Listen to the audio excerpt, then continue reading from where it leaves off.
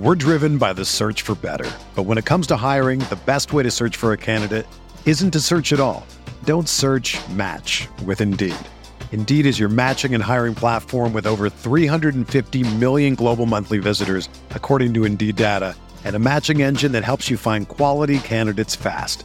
Ditch the busy work. Use Indeed for scheduling, screening, and messaging so you can connect with candidates faster. Leveraging over 140 million qualifications and preferences every day, Indeed's matching engine is constantly learning from your preferences, so the more you use Indeed, the better it gets. Join more than 3.5 million businesses worldwide that use Indeed to hire great talent fast. And listeners of this show will get a $75 sponsored job credit to get your jobs more visibility at Indeed.com/Blue Wire. Just go to Indeed.com/Blue Wire right now and support our show by saying that you heard about Indeed on this podcast. That's Indeed.com/Blue Wire. Terms and conditions apply. Need to hire? You need Indeed. When you need mealtime inspiration, it's worth shopping Kroger, where you'll find over 30,000 mouth-watering choices that excite your inner foodie. And no matter what tasty choice you make, you'll enjoy our everyday low prices, plus extra ways to save, like digital coupons worth over $600 each week. You can also save up to $1 off per gallon at the pump with fuel points. More savings and more inspiring flavors make shopping Kroger worth it every time. Kroger, fresh for everyone. Fuel restrictions apply. The baseball season is go, go, go. It's nonstop, relentless for every night, 6 straight months, and then hopefully another month in October. You also have work, friends, family, and a million other things going on. That's when you reach for a Coors Light. It's made to chill. There's only one beer out there that's literally made to chill, and that's Coors Light. I mean, the mountains on the bottles and cans even turn blue when your beer is cold. Is there anything better than opening up your refrigerator after a long day, seeing that icy cold Coors Light can or bottle in your fridge? The answer is no. There's nothing better. That's why when it's time to chill, you choose Coors Light. It's mountain cold refreshment made to chill. Coors Light is the one I choose when I need to unwind. So that's why when you want to hit reset, reach for a beer that's made to chill. Get Coors Light in the new look delivered straight to your door with Drizzly or Instacart. Coors Brewing Company, Golden, Colorado. And as always, celebrate.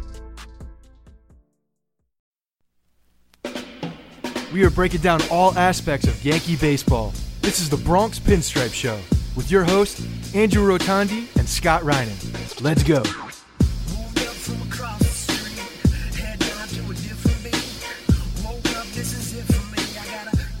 What's up, everyone? Welcome to the Bronx Pinstripe Show, episode 264.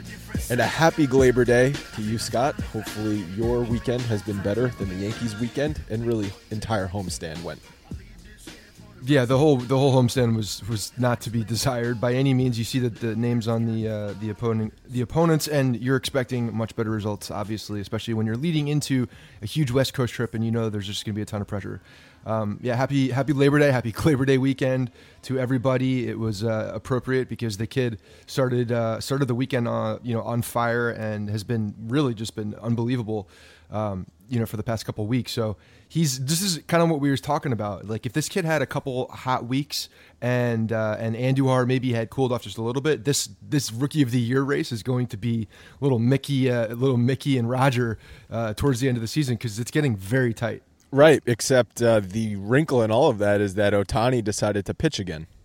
Yep, he did. But did he leave last night? Something happened last night. I thought I saw notes of his velocity going from like 97 to like 91, 92.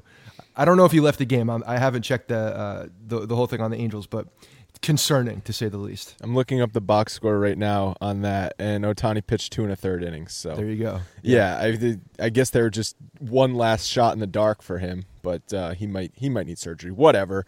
Like you said, Gleyber can make a push for this Rookie of the Year, because in the first half of the season, it was definitely him. He was the one who made the All-Star team. His average is back up to 282 at this point, after it was at a low of 258 on August 16th.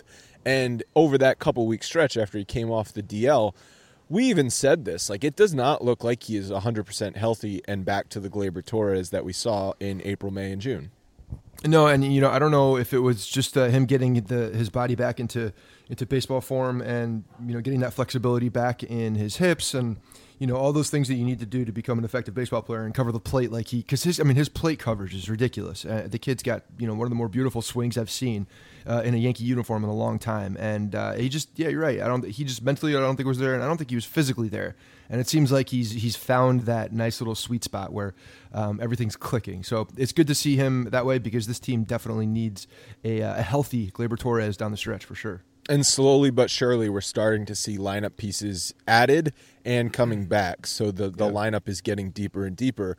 Where in the month of August, I mean, the team struggled overall.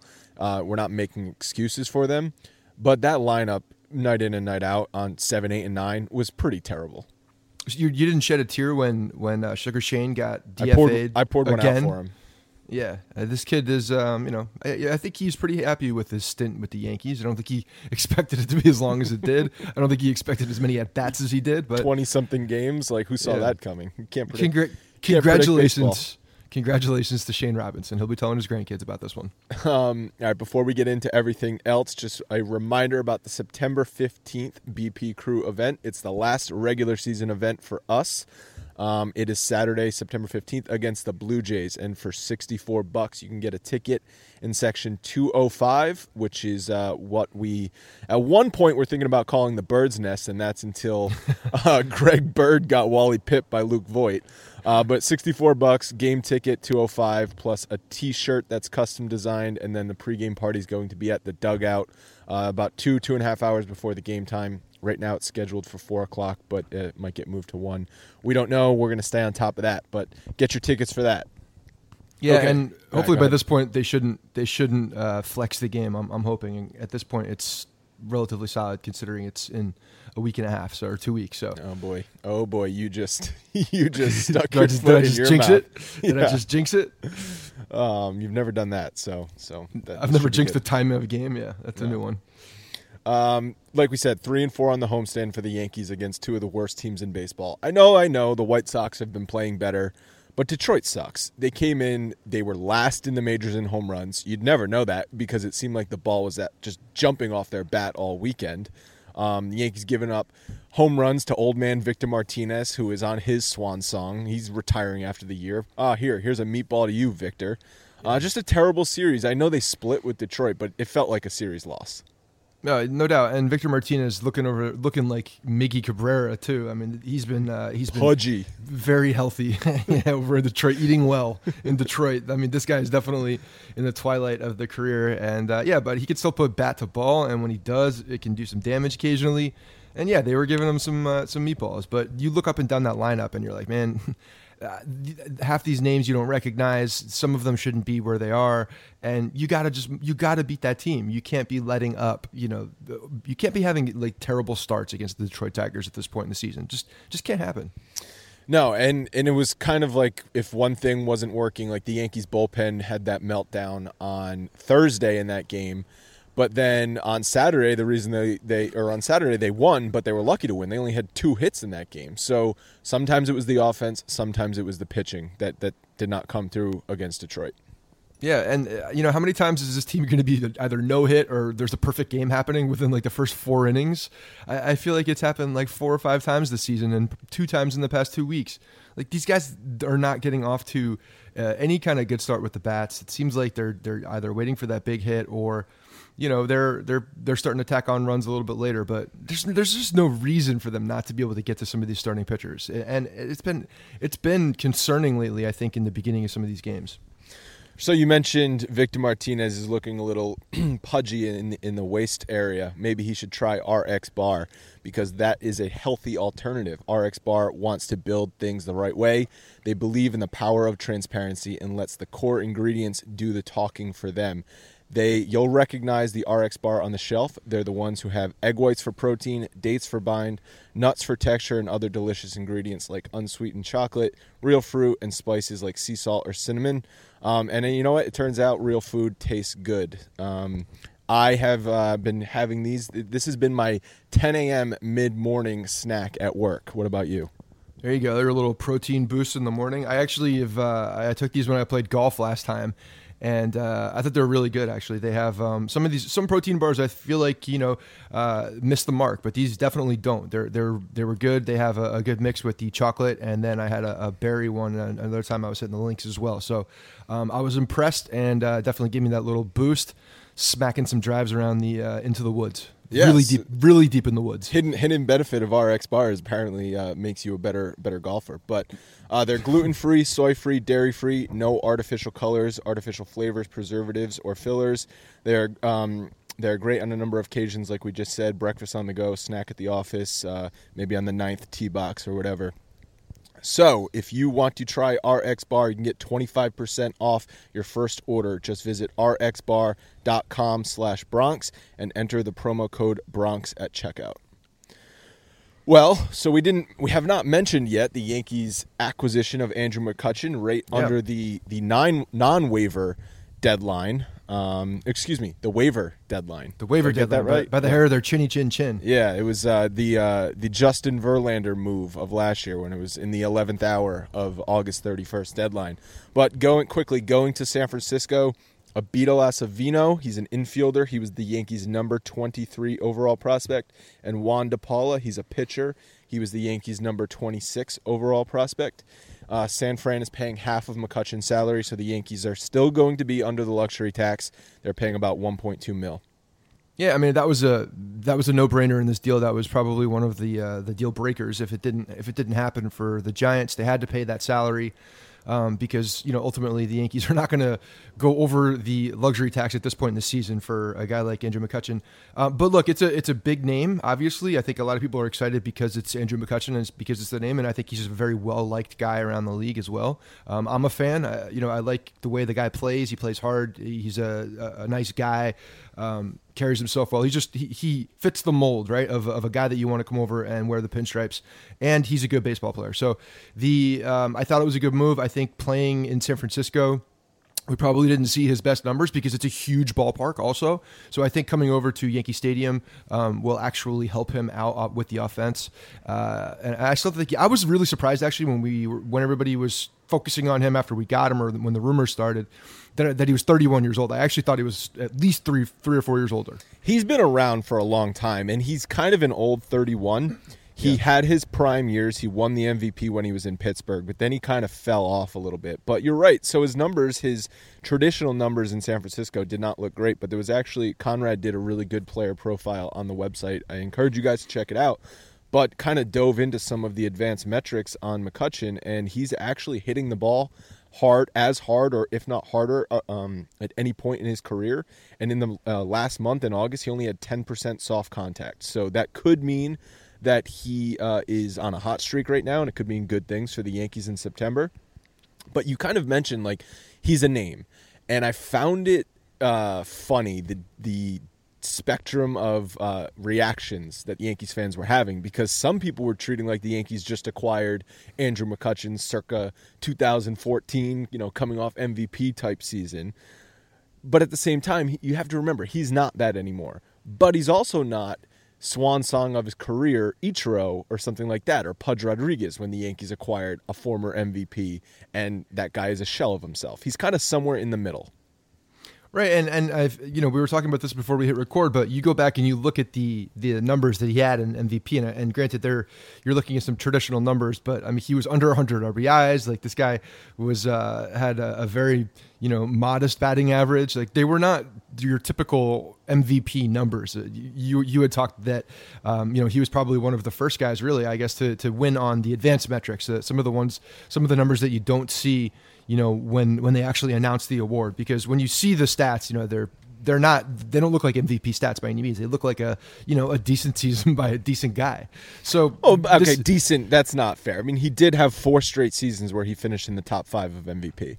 No, I know that, but I'm talking when you look at the numbers, they don't look like MVP numbers, even close to MVP numbers. You don't have the eye-popping. You don't have the eye-popping like Aaron Judge, 52 home runs, or Giancarlo Stanton, 120, 130 RBIs. But we have to. You don't even see triple-digit RBIs. I mean, it's strange to look at. But we know RBIs are also or at more of say more about your teammates than anything else. I mean, because sure. If you're not, Pittsburgh, I know they had a couple of years where they were flirting with the wild card and stuff like that, but if your guys aren't on base, you're not going to get a ton of RBIs. So it was a Felix Hernandez Cy Young MVP. Oh, okay. Can we just go that way?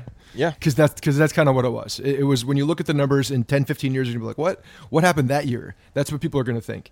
Unless advanced metrics really start taking over and they start putting those in the headlines when they're talking about MVPs. But that was 4 years ago. So yeah, I'd say it was there. People were starting to really adapt that stuff. But what I'm saying is that was Andrew.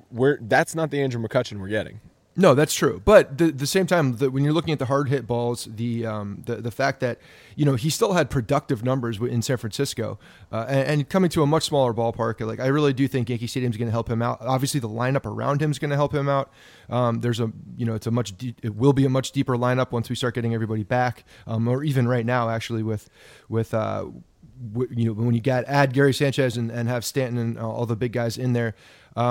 So I think we're getting a good player. I think it was a really good deal. It really didn't give up much. The fact that they, we're kind of releasing the 23rd and 26th ranked prospects in the system. I mean, Avellino probably didn't have a future in the Yankees. DePaulo, had to have a ridiculous season for him to crack the bullpen. So these guys were not going to be coming to the Bronx at any point. They stayed under the luxury tax.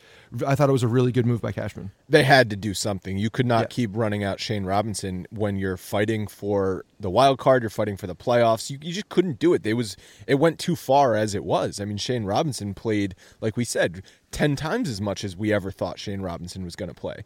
And the Giants did not put McCutchen on waivers until last week, so that's why this move did not happen earlier.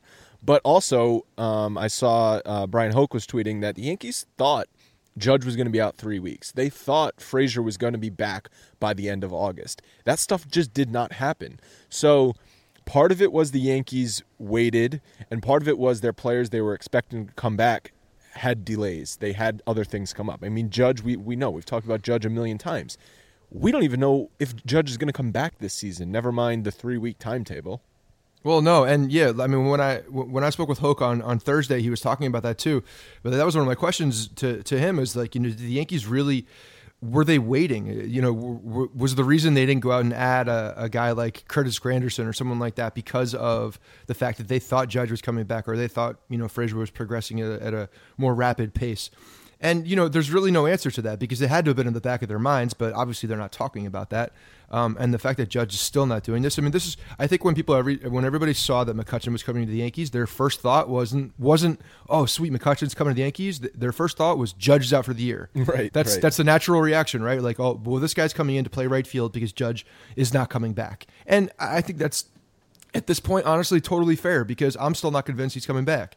We're still not seeing much progress on his movement as far as getting ready and getting his dry hump swings in and, doing all these things that he needs to do to get ready to get back because a big guy like that with a big swing like that, he's going to take time to get back into the groove. So I hope he does, obviously, I really hope he does, but I'm just not convinced. And so I think there is more to that, they got this guy to be able to play in case he doesn't come back. That was my first reaction as well. And maybe that makes me a cynical person. I think people would probably call me a cynical fan. Well, you definitely are a cynical guy, but the fact that the move was made at this point once we're hearing that there's really not much progress, like right. It's a very natural, realistic thought. Right. The last week we had the quote of the pain is from a 5 to a 4. Yeah. And you're like, well, what the hell does that mean? Like that right. doesn't sound still painful. It still doesn't sound good. And then boom, we get McCutchen. That's great. I like the trade. I like the move. It's something that had to happen. And but yeah, it just makes me concerned for no more Judge, or if we ever do see Judge again this season, he's not going to be the Aaron Judge that the Yankees need him to be. No. I mean, most likely not. I mean, who knows? This guy's done. I think he's changed expectations in everybody's mind for things that he's done. But so if anybody's going to do it, Judge could come back and do like a little Walt Clyde Frazier moment towards the end of the season. But the other thing is that Frazier is starting. He has started rehab games down in Tampa. He's getting back in the groove. Like he's actually playing baseball now. So he's getting much closer. Obviously, the minor league season is dwindling down, so there's not as much game time going to be available. But it seems like Frazier is getting closer as well, so he might be a guy that hopefully can come up in the near future too. What are your thoughts on the fact that they had McCutchen leading off? I thought that was interesting because, one, it kind of boots Aaron Hicks out of a role as well, and obviously Gardner. The fact that Gardner was put in the 9 spot on Saturday, I thought it was totally fine. Like Gardner's been struggling massively, and he's had a couple big hits here and there, recently. But I don't mind it. I mean, I think that when you see a guy like that, like Andrew McCutchen, like that's a type of guy that you could kind of slot in anywhere, and I don't think anybody would have a problem with it because he's just that type of guy.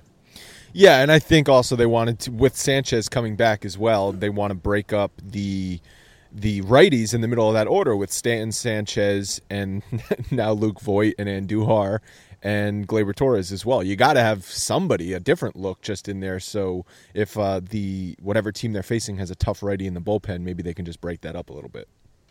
Yeah, and I think that putting Aaron Hicks in a spot now that can drive in a little more runs, because this guy's added that power game to his repertoire. Like, he's been super impressive. You're on the Aaron Hicks bandwagon now. I'm really am. I think that he's definitely outperformed what my expectations were, and I talked about this quite a bit in the beginning of the season. Like, I didn't know who Aaron Hicks was. I didn't really have a judgment on him because I just hadn't seen enough. I don't think any of us had seen enough of him to know truly who he is. We know who he is defensively, but offensively, what kind of player is this guy?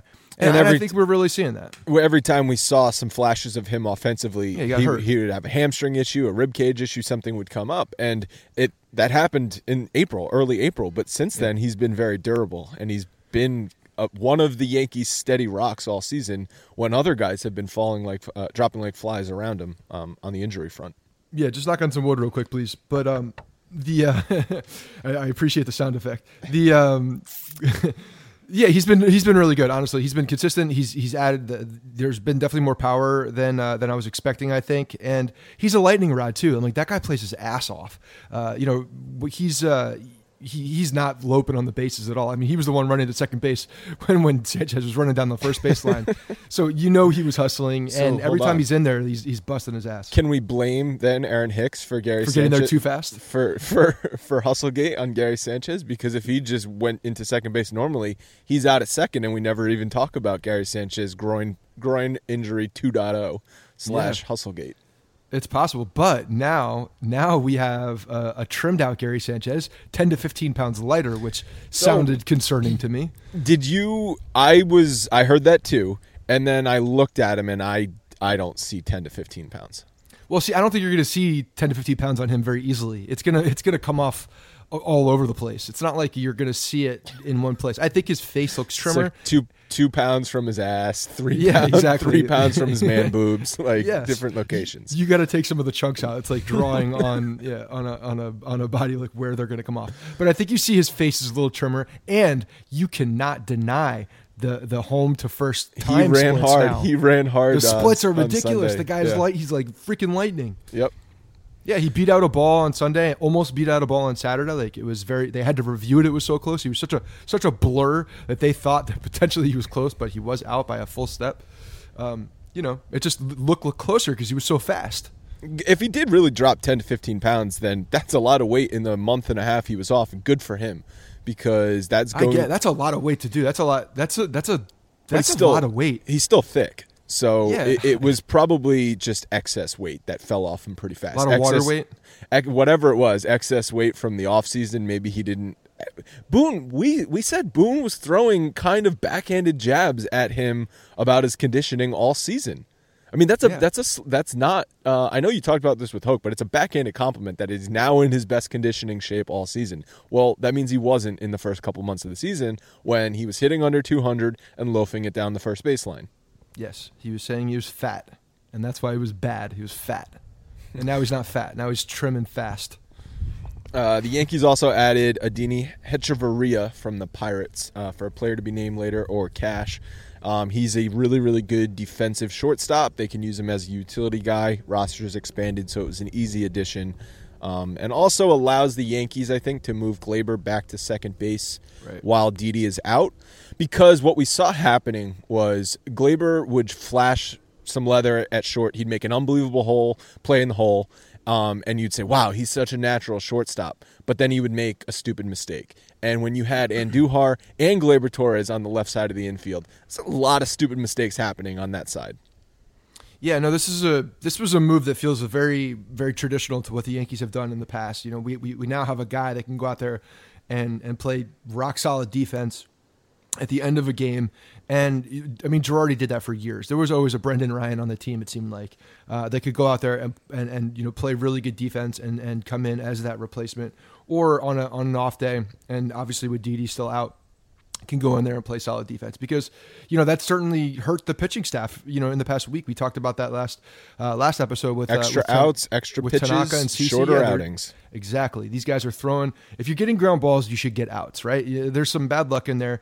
Like, I think Tanaka had some bad luck over the weekend. A lot of in that first inning. It was all soft ground balls. But traditionally, you're getting ground balls. You should get outs. You don't want to see that many that many errors or balls flying all over the place and not making outs, and these guys staying on the base paths. Because yes, with the rotation the way it is, you got to take advantage of that. So I like the addition. He made a nice play in his first time in there at short.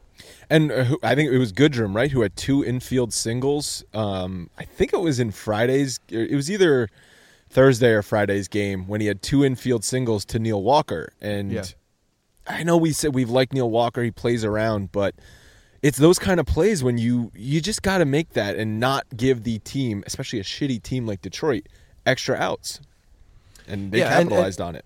No doubt. And, you know, with Andujar, with those ground balls, there were a couple of them too, where his timing is just there. I mean, I feel like a broken record talking about his timing, but that's such a big thing with him. And I know that this is like the Gary Sanchez blocking of the balls. Like, that's not going to happen in the middle of a season. We're not going to see significant improvements, I don't think, because there's so much muscle memory that goes into what these guys do every day, and they have so many repetitions already under their belt for the season. But, you know, in an off season, when you can actually make an adjustment and make a lasting adjustment and really change your mechanics and change your timing and the way that you play, that's something that, you know, I think we're all going to look for in the offseason and coming into next year in spring training, is a quicker transition from the glove to the hand to the throw, and getting his feet in place faster, and, you know, making sure that he gets those mechanics down so he can make a solid throw quicker over to first base or second base. He's going to go away with A-Rod over the holidays this year, and he's going to go on a 2-week excursion, and they're just going to be fielding ground balls the entire time.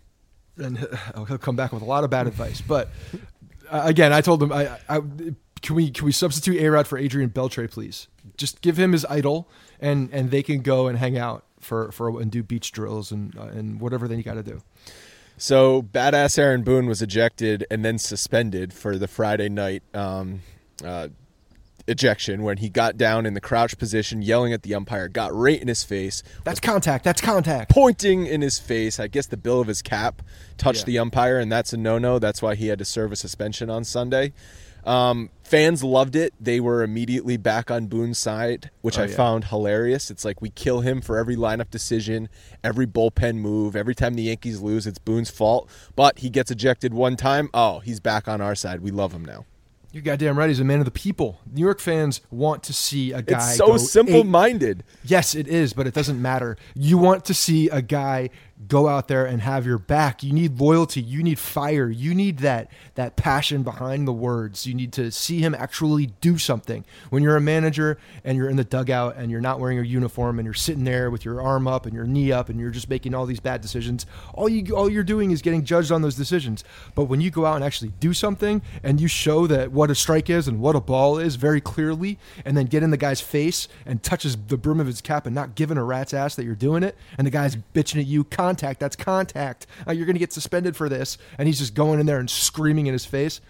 Love it. I mean, the whole place was going nuts. There was one of our guys on Instagram. One of the guys that follows us sent us he's got ridiculous seats, by the way, behind the home plate.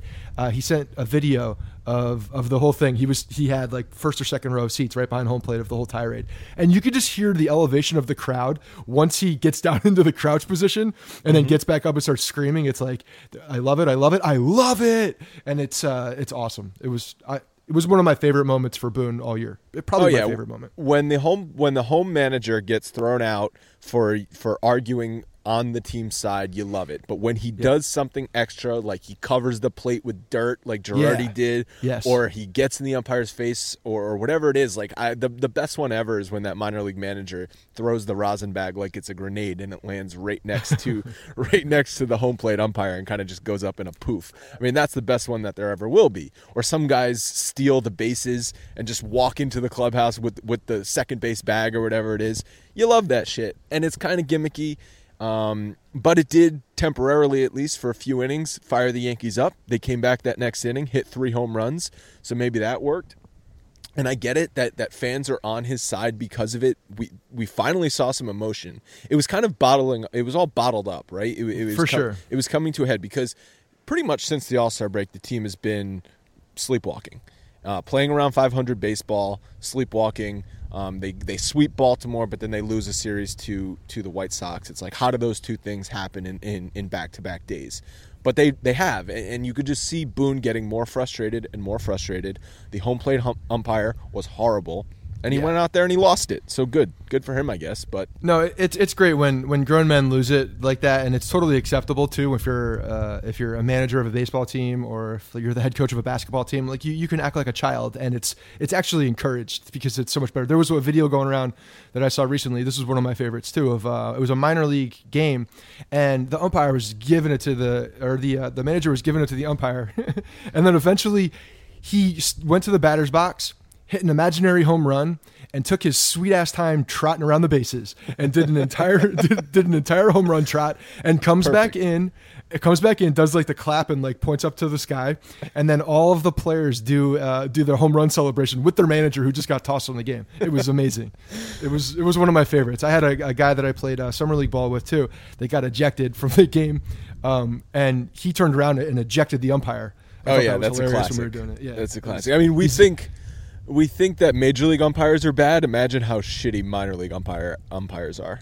Yeah. I mean, so it's those are always good. And yes, I think that those are moments that definitely fire a team up, and they just get the adrenaline pumping when you have your leader out there like acting like a lunatic on your behalf. And there's probably a few other games where there was a bad strike zone that we wanted him to go out and do that, and he really didn't. You could hear him chirping from the dugout, but didn't really get into it. And I think he it was a good opportunity to do it in front of a packed crowd, and it worked. And it came after a night on Thursday where fans were absolutely murdering Boone because he flipped Britton and Betances in the 9th inning. And everyone's saying, well, how many times do we have to see Dellin Betances struggle in the 9th inning before we stop using him there? Right. So it was kind of perfect how it all happened, where Thursday night Yankees fans are killing him, Friday night they're on Boone's side again. Yeah, and I mean, to what degree are we actually saying that Boone, by flipping those two guys, was the reason why Dellin Betances didn't come out and pitch well and gave up those home runs. It's 100% Betances' fault. He walked a guy in front of Victor Martinez and then missed location by a full half a plate and gave up a ball that barely went out 314 feet down the right field line. Yeah, it's 100%. The fact that he did that, we were looking up the numbers on this year.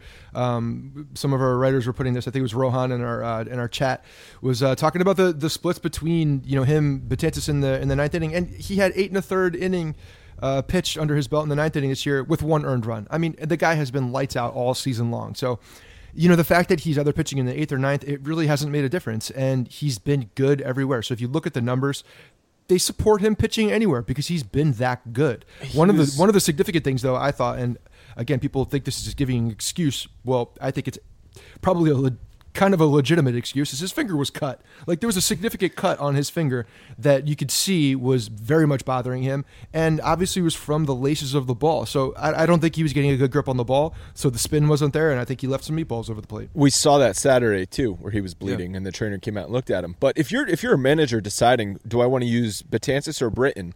Well, Betances in his previous 35 2/3 inning had given up only 3 earned runs, which is unhittable. And Britton, since he's become a Yankee, to that point, had given up 7 earned runs in 13 innings.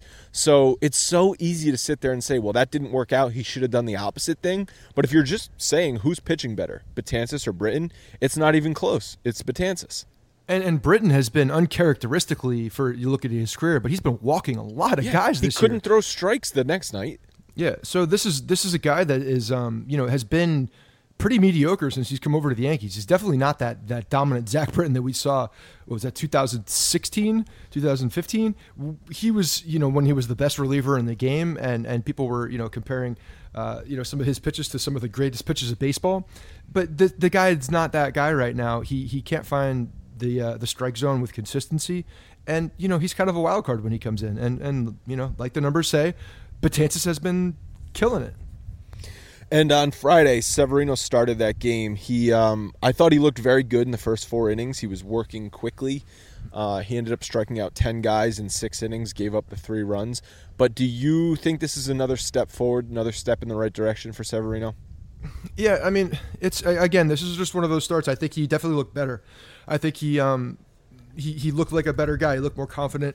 And when we were watching the first few innings, he was using that changeup quite a bit, and it was working. And it seemed like that he had turned that corner and he was ready to go.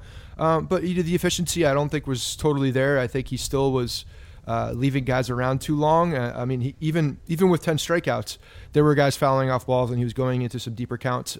So yeah, but I think it's a step forward? Yes, there was an article about the what's going on with Severino and what they think. It was in the Times or the Post or one of them, and they were talking with Larry Rothschild, talking about is this something that you're concerned? And they went back and looked at some of the numbers of guys who came off those the biggest tick up in innings pitched from one year to another and earlier in their careers, and they went back to Verlander and looking at his second year after he threw a whole bunch of innings.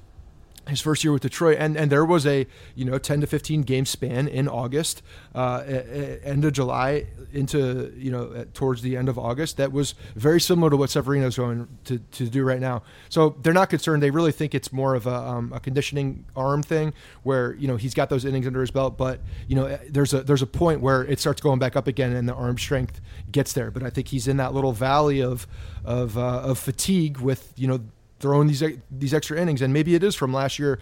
They're starting to catch up to him. So until he can hit that peak where he's now, the body is balanced and he's feeling good and strong again. I think we're going to see. We won't see the same guy, but we're starting to see the old Severino come back. Isn't it fascinating though that it could just be like a random 25, 35 inning stretch in the middle of it? That's where it's like the eye of the storm, and then all of a sudden his arm just can't.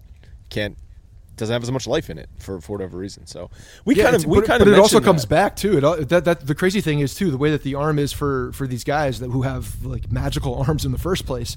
But there is that fatigue that sets in. But during that fatigue session, it's almost like they're coasting at the bottom where it's actually getting stronger and they don't realize it yet. And then it starts ticking up, and towards the end of the season they can find that next level and find it again where their arm feels really good again. Cohn was talking about that too. I think about how there's a fatigue setting once those innings start coming. Severino will start. He's scheduled to start in Oakland on Wednesday. And we talked about, do the Yankees want to pitch Severino if they're against Oakland, if they're thinking about having him start the wild card game?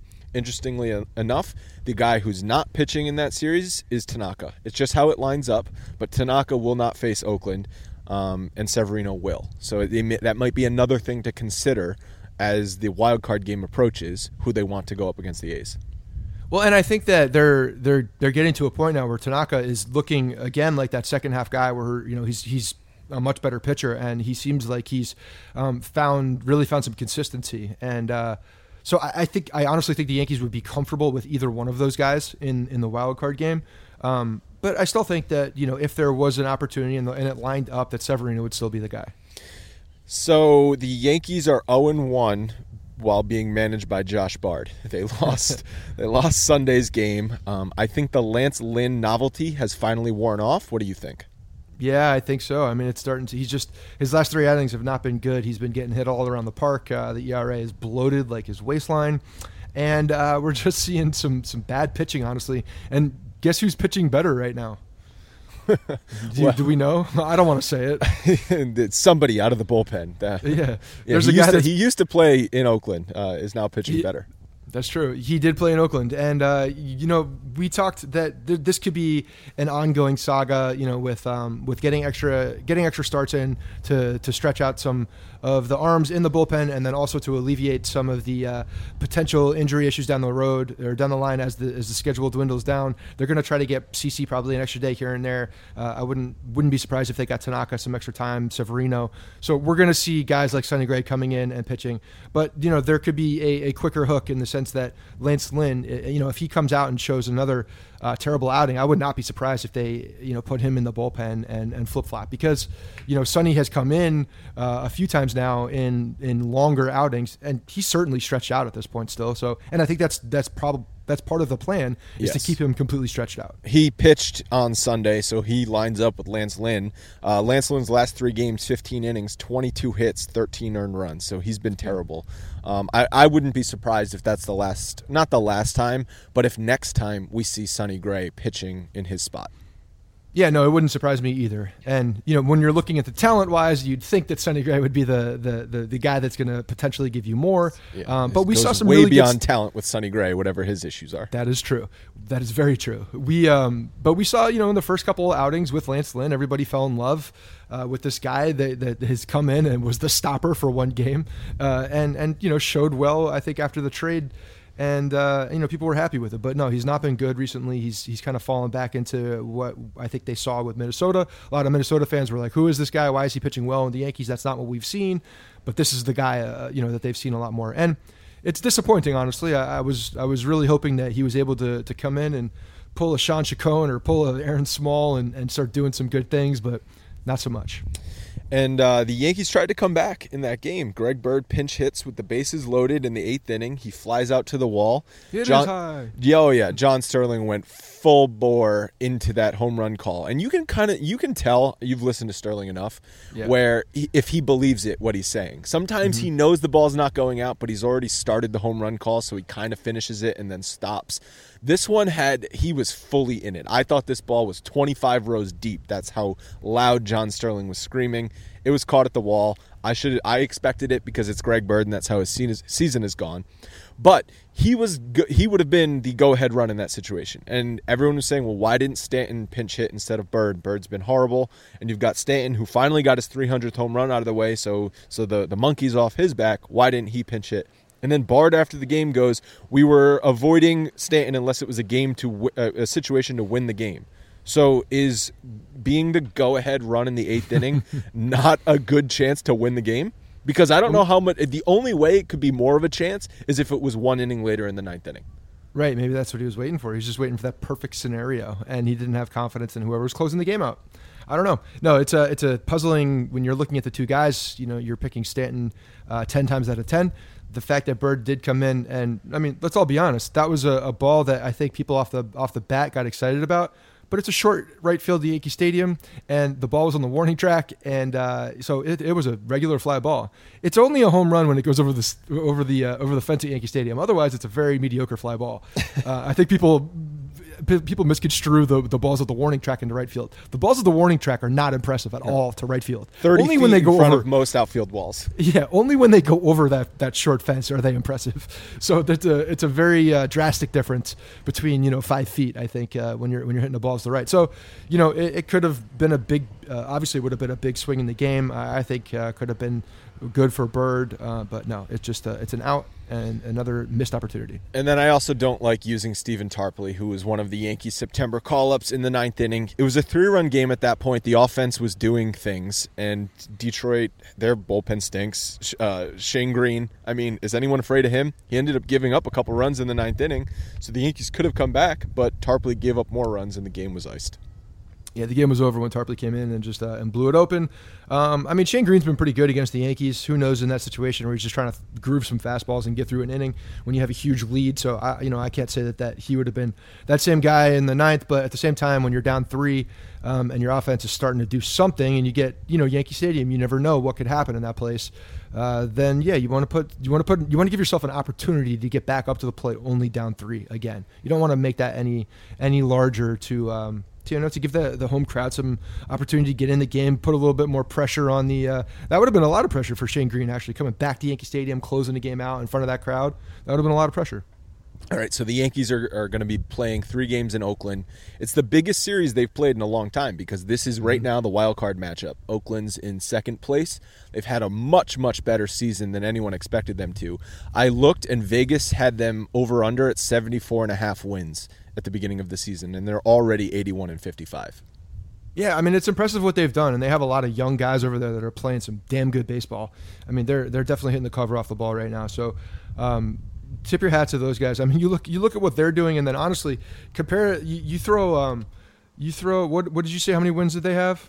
Well, they have 81. They have 81. So throw Tampa Bay in that division, and Tampa Bay is getting close too. Like Tampa Bay is another one of those young teams who've just been hitting the ball, and you're looking at the guys, you're like, how is this happening? But Oakland's put together a really good thing. The thing about Oakland right now is that they have been, like, in the past week and a half, like, decimated on their pitching staff with guys that are out. Yeah, it's been tough. They put Brett Anderson, I think, on the DL too. So they're down some arms for sure, and it'll be interesting how they can if they can overcome that. They've been a very 2018 baseball team, and by that I mean they hit a lot of home runs. They're third in the majors in home runs. They have a good bullpen. They're fifth in majors in bullpen ERA and sixth in strikeouts. Their starters are pretty mediocre, and like you just said, they've got a couple that are on the DL now, and they win close games. They're 27-11 in one-run games. So would you say this is a very Billy Beane makeup of a team? Oh, it doesn't really. No, 100%. Billy Beane. I mean, Moneyball. He's always looking for the next best thing.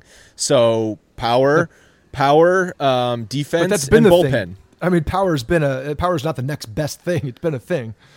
It's been a thing. No, Launch angles. Billy Beane just discovered it. He invented home runs. He invented power. I think Billy Beane is jumping on the wagon now and is no longer the game changer. He's just like, oh, well, this is working, so let me go on to this. He's not being innovative anymore. He's just finding big guys and to get the ball out of the ballpark. There's no more Moneyball.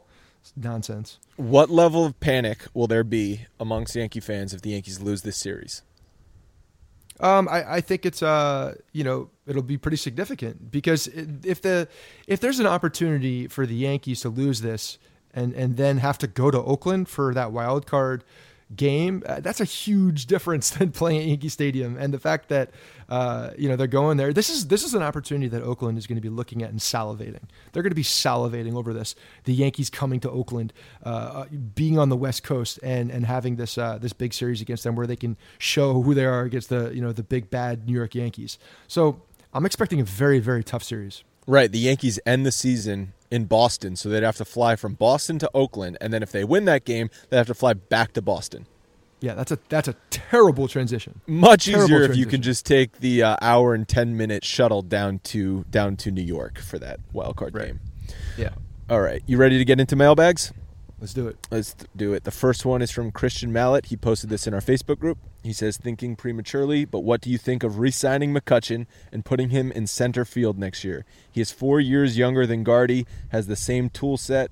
Oh, and he will cost a hell of a lot less than Bryce Harper if they are thinking of going that route.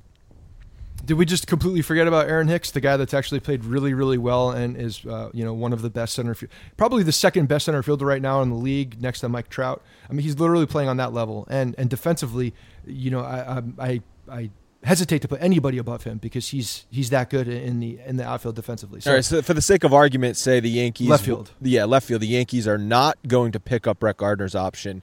Instead, they're going to use that money to sign Andrew McCutchen. All right. I mean, I don't see it happening, but at the same time, they have a guy named Clint Frazier who they really, I think at this point is really not a trade candidate anymore.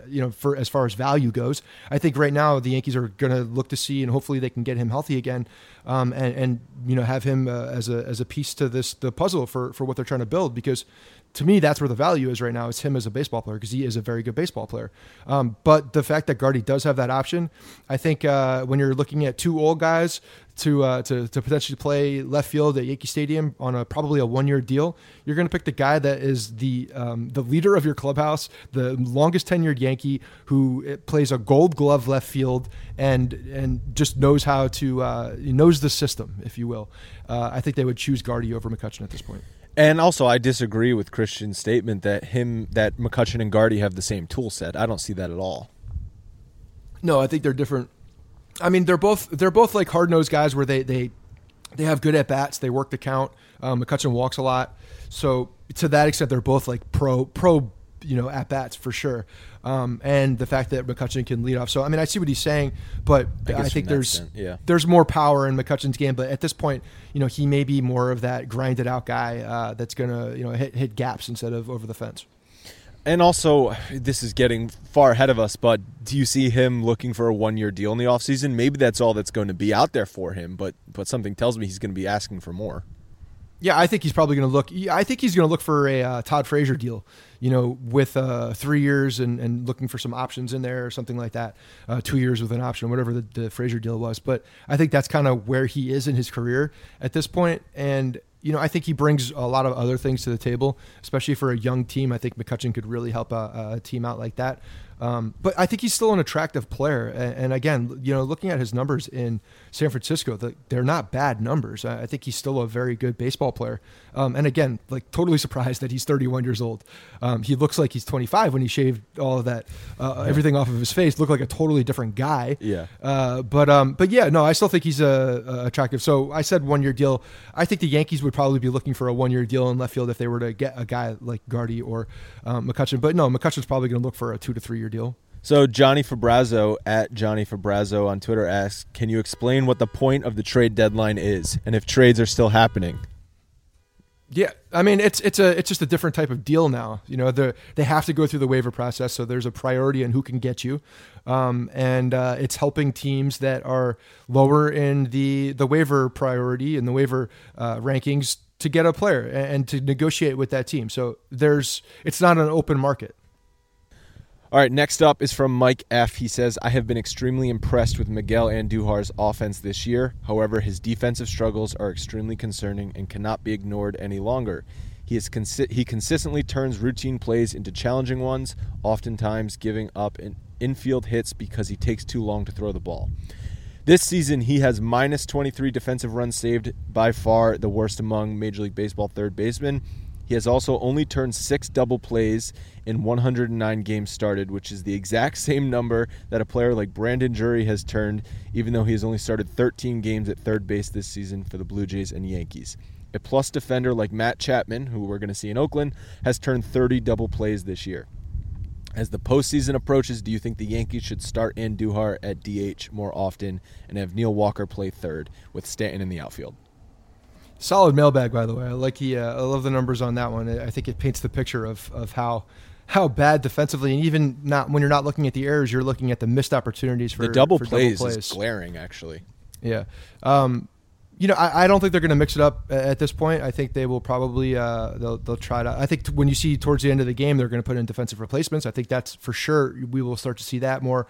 But I think they're by putting his bat at DH, you're missing out another opportunity to get a high leverage bat in there. I think when you can put, especially if Judge were back at that point, you're definitely not going to do it because Stanton and Judge, if they're both healthy and they're both in your lineup, one of them's got to be in DH. So I don't see it happening. Like I said before, I think Andujar's all these problems that we're seeing at third base, and he's not the only problem, but he's one of the big problems in the defensively. You just can't really change that in the middle of a season. It's too late at this point in the season for you to see significant change. We're going to see the same mental errors by him until the year's over, and hopefully in the offseason he can clean that up. And if you want further proof that the error does not matter, Matt Chapman, who for the Oakland A's is one of the best third basemen in baseball, has 16 errors, which is 3 more than Andujar. But it's because Chapman gets to double the amount of balls as Andujar gets to. And these long throws where Andujar takes an extra step, an extra beat to throw it, and the guy might be safe, that is not in the books an error, even though watching the game we know differently. Yeah, well, right, and those are also the non-double plays that happen because one, he's not getting the ball out of the glove, or he's not even looking at second, or whatever it may be. Even if he fields the ball, there's a lot of things that happen after that point, from the decision and where he's going to go with the ball to the fact that the transition takes forever, and the getting into the mechanics and throwing it to first base takes an extra second or two than most third basemen. That's the biggest problem. That's one of the bigger problems, and I think a lot of that comes from his mechanics and the way that he throws the ball. He's got that big looping sidearm throw that kind of drives people nuts. And then, his footwork is not good. And you see some of those ground balls where he just gets completely eaten up, and in between bounce will destroy Andujar because one, he's not aggressive enough charging the ball, or he sits back on it and lets it eat him up. So he's got a lot of work to do defensively. There's no doubt. But when you see what that bat looks like, you're like, okay, let's work on that. You work on that, and you're going to be a very, very good baseball player. Do you think that if he was not having the offensive season that he is, that the Yankees would have removed him from third base, or maybe not traded Brandon Drury, that it's really the only thing that's keeping him there is the offense? Oh, for sure. I mean, the defense is certainly not doing anything good for him. So yeah, if you were struggling with the bat, and that's kind of what we saw in the beginning of the year when he came up and didn't, he was swinging at everything. He was just over aggressive, and the bat wasn't there immediately. But I mean, he quickly changed that. But yeah, the bat's keeping him in this position. There's no doubt. And I'm not saying keeping him there. It's driving what he is. I mean, he's a great offensive player right now. And, they're living with the defense. But yeah, the offense is for sure his game. No doubt. Paul Bestkowski at Paulie Bows on Twitter says, what's your take on Austin Romine's overall performance while covering for Sanchez's injury? And I like how he put covering and injury in quotations. Right. I think Romine did as well as anybody could expect him to do. I think he was asked a lot. He was playing in a ton of games. Not something that he's used to. He's definitely not a starting catcher, as some people were trying to argue early in the season. He was, I don't want to say exposed for, what he is, but because that's not fair, because I think most people did know what he was. He's a backup catcher, and he's got a role in this team. It's very important. And when everybody's healthy, like that role to me is amplified even more because he comes in and you see a guy that's coming in on an off day for Gary Sanchez and holds the fort down very well. But when you ask that guy to go in there and have, 103 plate appearances, like that's not what you want. No. That guy is not 100. He's not supposed to get that many plate appearances. So yeah, his offense was exposed, if you want to call it that, for the guy that he is. But again, if you're a big Yankee fan and you watch these guys every day and you know who these players are, you know damn well that he's not going to come out there and light the offense on fire. He hit like a backup catcher, which is what he is, over those 103 plate appearances. 234 average, 282 on base, 362 slugging, which is a 73 WRC plus, which is below league average. So yeah, that's what happened. That's what I think, like you said, what people expected. Because we've seen Austin Romine. We like him as a backup catcher. He's not a starting catcher. And he also allowed 18 stolen bases in 29 games. He doesn't have the arm that Gary Sanchez has. So, yes, he can block the ball. Yes, that he's come up in some big situations with some RBIs this season, which is great. But he's not a starting catcher. No, and I think when you're playing that much too, as a guy that hasn't really played that much consecutively, you start to see more fatigue as well, and you start to see different parts of your game falling off than, if you're playing every fifth day or two times a week or whatever it is. Then you start seeing, I think you probably see better defense metrics when he's, going in as a backup and not as the starting catcher because, he's a little bit more refreshed. He's got his legs under him more. The arm's probably a bit stronger. I don't know. You just see more of these things that you're not seeing from all these innings. So I think when you start adding the innings up too, and you start adding them into each other, like his numbers will start getting worse and worse and worse because that's just not that's not his role. That's not what he's here for. The final question is from Matt Goff at @theGoff_father on Twitter. What September call-ups can make an immediate impact, and will any of them make the playoff roster? It's funny because when you're looking at these guys, some of them we've seen, like the Cessas, the Tyler Wades of the world. We know what they are. Cessa's going to go in there and eat innings at some point. Possibly mop up duty. Tyler Wade will probably be a late defensive replacement or a guy that can run the bases well. That's what we'll see from him. Tarpley, I think, is new for everybody, but I don't know if anybody wants to see him again after what happened on Sunday.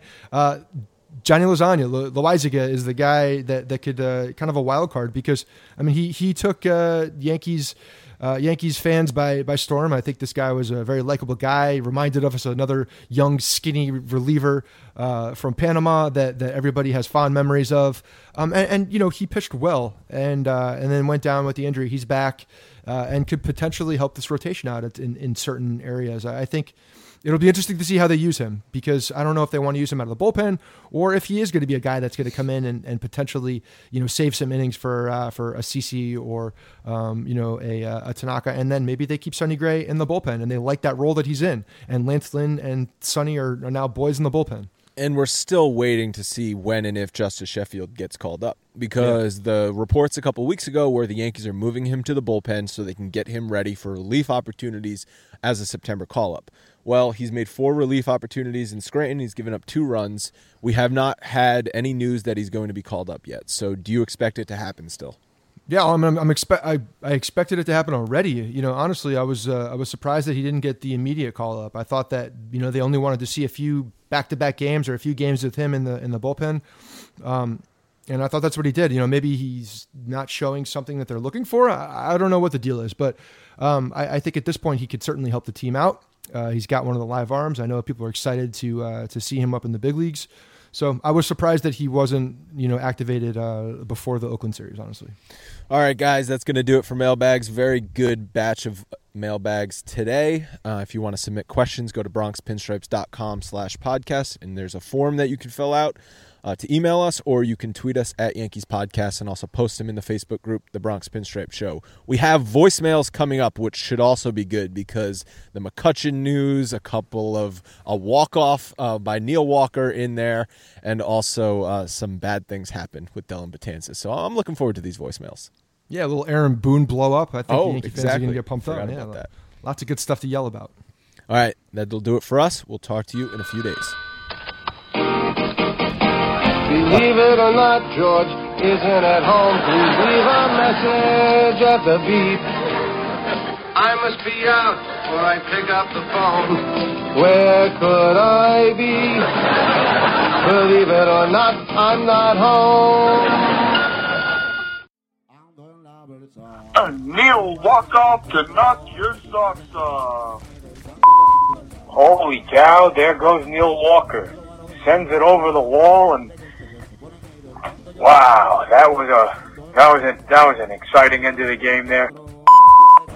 What a motherfucking win today. Oh yeah, man, I haven't celebrated a walk-off since when was the last walk-off? I think that was when Giancarlo hit his goal-ahead, game-winning home run.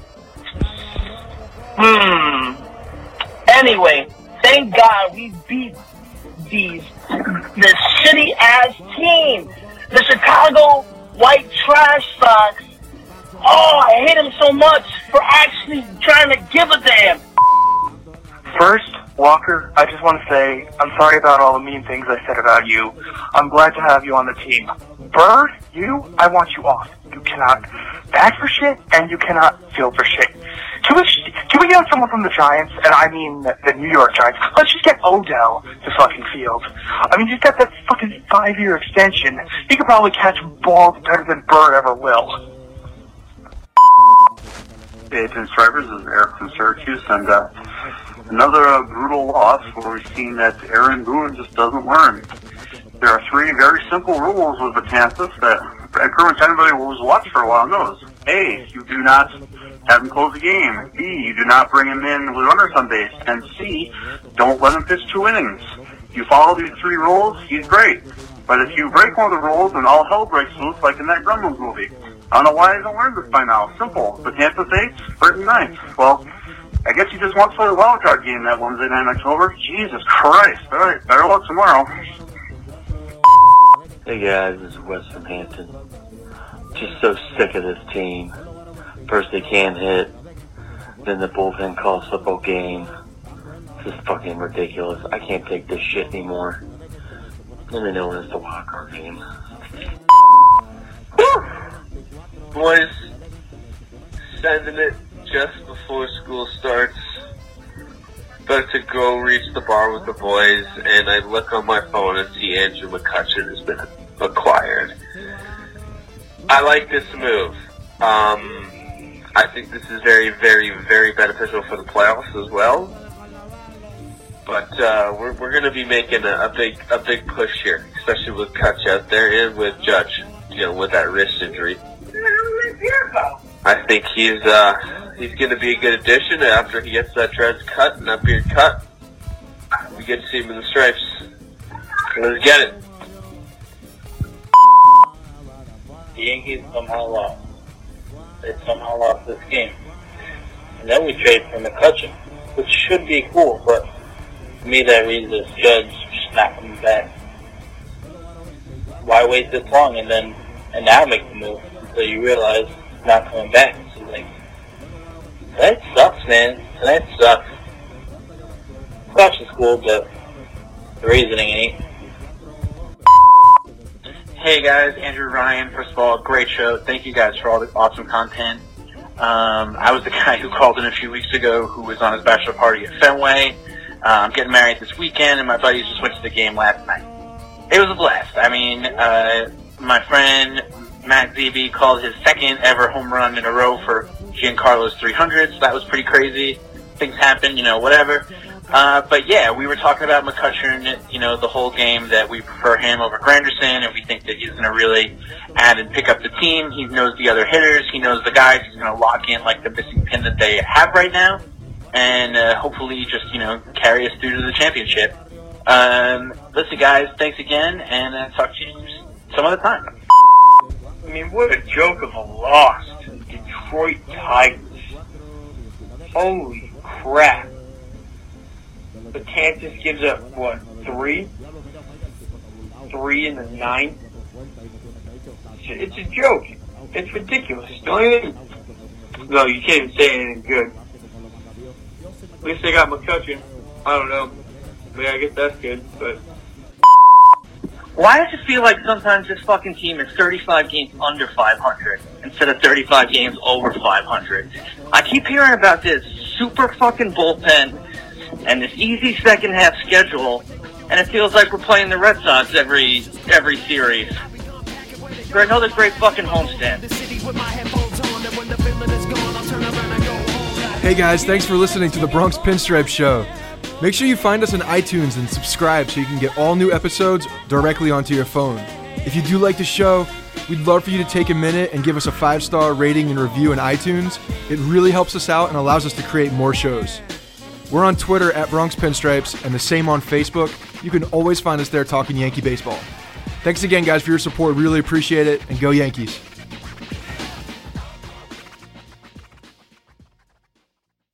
Everyone is talking about magnesium. It's all you hear about. But why? What do we know about magnesium?